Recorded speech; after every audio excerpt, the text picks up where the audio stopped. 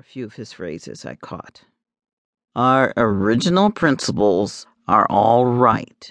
What this country requires is a return to fundamental American methods, free opportunity for all, the spirit of liberty in which this nation was born. Let us return to the principles of our forefathers. When he says free opportunity for all, he means free opportunity to squeeze profits, which freedom of opportunity is now denied him by the great trusts. And the absurd thing about it is that you have repeated these phrases so often that you believe them. You want opportunity to plunder your fellow men in your own small way, but you hypnotize yourself into thinking you want freedom. You are piggish and acquisitive, but the magic of your phrases leads you to believe that you are patriotic. Your desire for profits, which is sheer selfishness, you metamorphose into altruistic solicitude for suffering humanity. Come on now, right here amongst ourselves, and be honest for once. Look the matter in the face and state it in direct terms. There were flushed and angry faces at the table, and withal a measure of awe. They were a little frightened at this smooth-faced young fellow and the swing and smash of his words, and his dreadful trait of calling a spade a spade. Mr. Calvin promptly replied. "And why not?" he demanded. "Why can we not return to ways of our fathers when this republic was founded? You have spoken much truth, Mr. Everard, unpalatable though it has been. But here amongst ourselves let us speak out. Let us throw off all disguise and accept the truth as Mr. Everard has flatly stated it.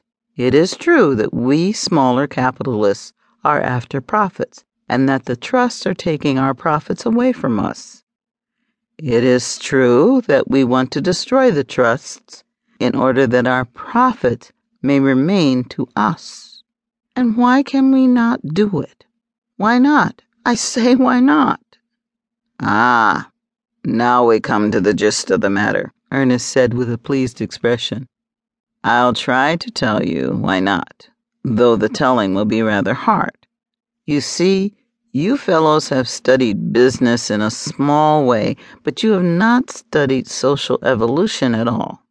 You are in the midst of a transition stage now in economic evolution, but you do not understand it, and that's what causes all the confusion. Why cannot you return? Because you can't. You can no more make water run uphill than you can cause the tide of economic evolution to flow back in its channel along the way it came. Joshua made the sun stand still upon Gibeon, but you would outdo Joshua. You would make the sun go backward in the sky.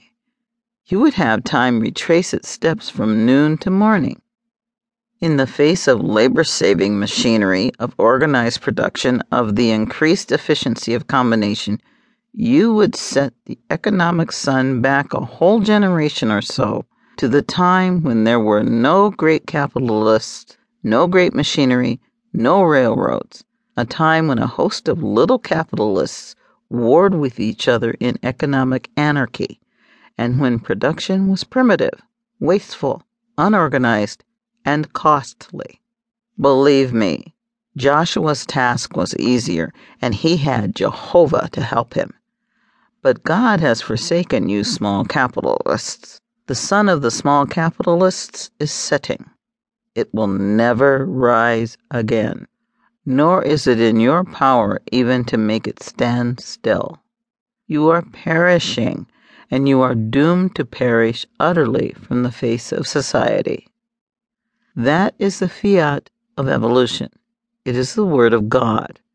Combination is stronger than competition. Primitive man was a puny creature hiding in the crevices of the rocks. He combined and made war upon his carnivorous enemies. They were competitive beasts. Primitive man was a competitive beast, and because of it, he rose to primacy over all the animals.